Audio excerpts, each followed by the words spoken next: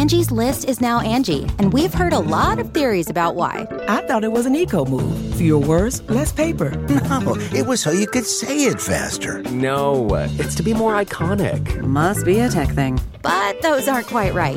It's because now you can compare upfront prices, book a service instantly, and even get your project handled from start to finish. Sounds easy. It is, and it makes us so much more than just a list. Get started at Angie.com. That's ANGI, or download the app today.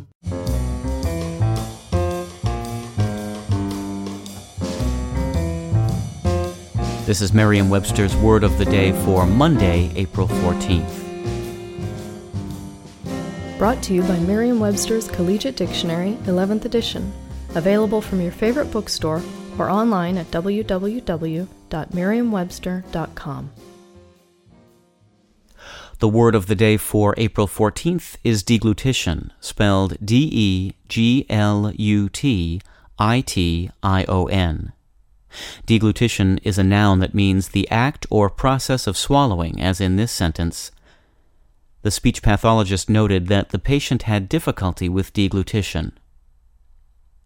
Deglutition comes to us from the French word déglutition, which is derived from the Latin verb deglutire, meaning to swallow down. Deglutire, in turn, comes from the prefix de and glutire, a verb meaning to swallow. Deglutition is a fairly rare word these days, but it has a relative in English that's quite familiar, the noun glutton, spelled G-L-U-T-T-O-N. Glutton is a word that means one who eats to excess, and comes from a Latin word, glutto, that is related to glutire. I'm Peter Sokolowski, and this was your Word of the Day for Monday, April 14th. For more information, visit Merriam-Webster online at www.merriam-webster.com.